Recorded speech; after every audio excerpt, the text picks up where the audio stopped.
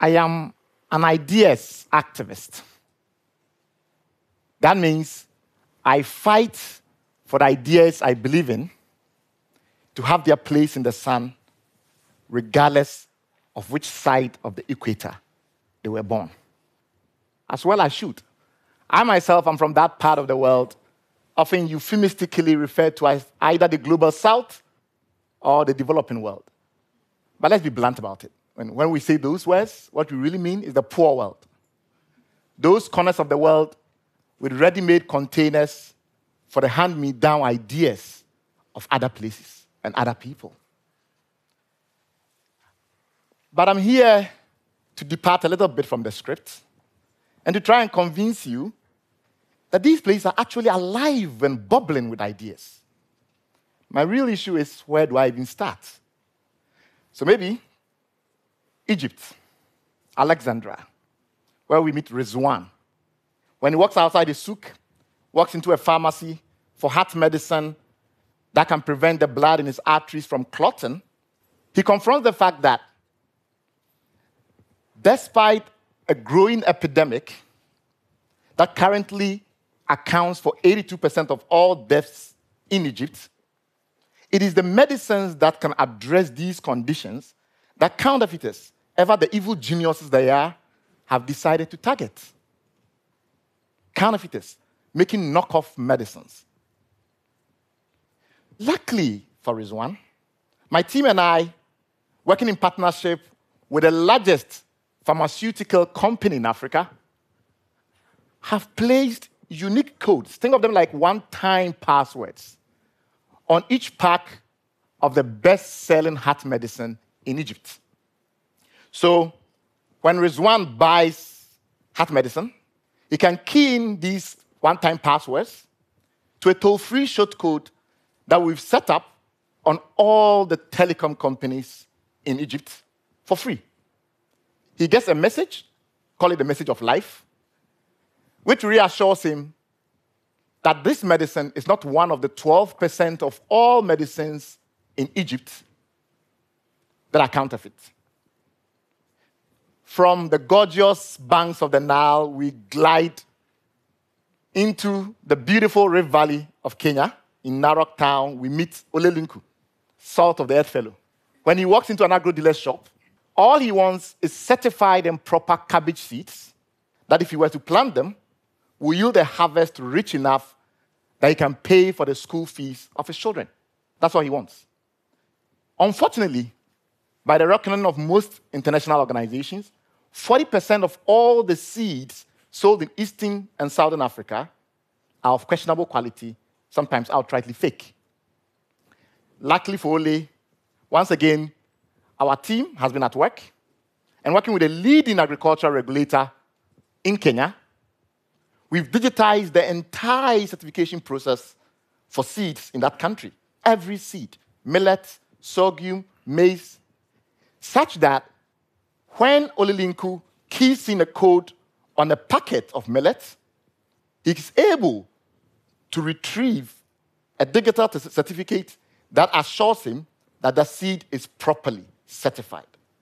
From Kenya, we head to Noida in India, where the irrepressible Ambika is holding on very fast to her dream of becoming an elite athlete, safe in the knowledge that because of our ingredients rating technology, she's not going to ingest something accidentally which will mess up her doping tests and kick her out of the sports she loves.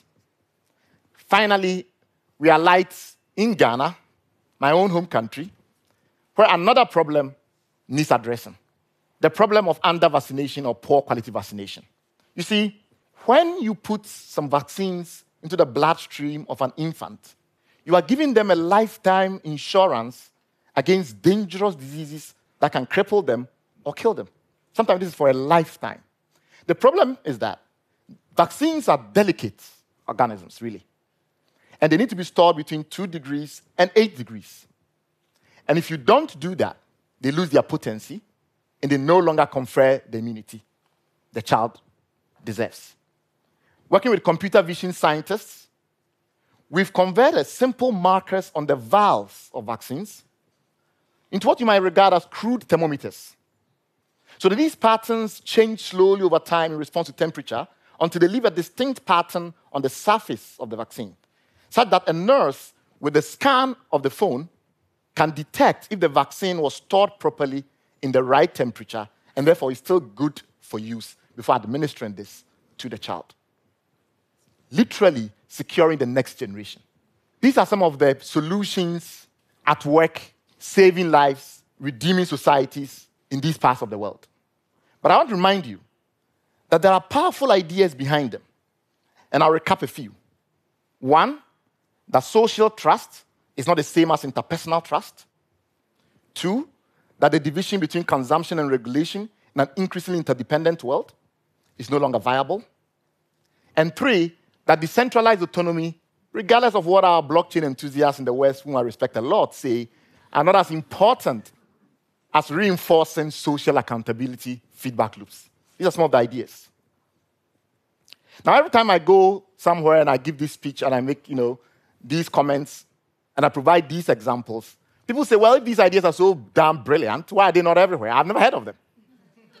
I want to assure you, the reason why you've not heard of these ideas is exactly the point I made in the beginning. And that is that there are parts of the world whose good ideas simply don't scale because of the latitude on which they were born. I call that mental latitude imperialism. That really is the reason. But you may counter and say, well, maybe it's an important problem, you're solving a problem, but it's still an obscure problem in the parts of the world. Why do we want to globalize such problems? I mean, they are better local. What if in response I told you that actually underlying each of these problems that I've described is a fundamental issue of the breakdown of trust in markets and institutions.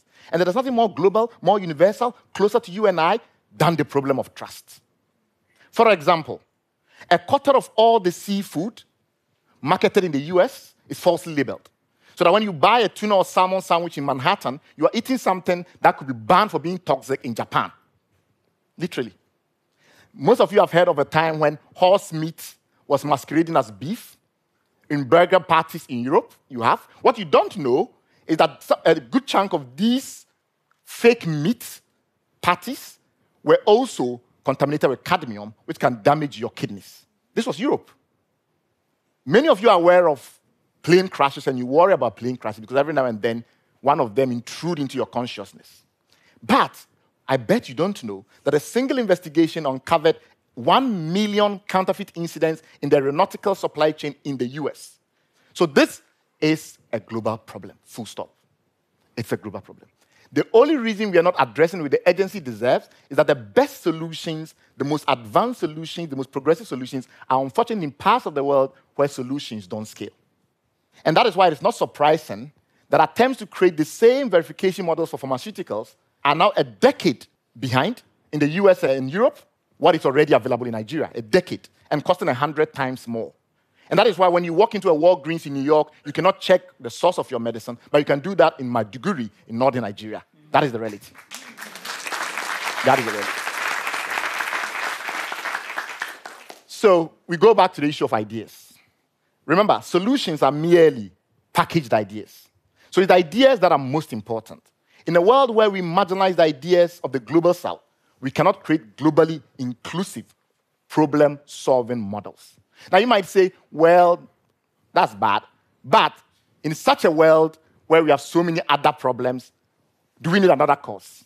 I say, yes, we need another cause. And actually, that cause will surprise you. It's the cause of intellectual justice. You say, what? Intellectual justice? In the world of human rights abuses? And I explain this way. All the solutions to the other problems that affect us and confront us need solutions. So you need the best ideas to address them. And that is why today I ask you, can we all give it one time for intellectual justice?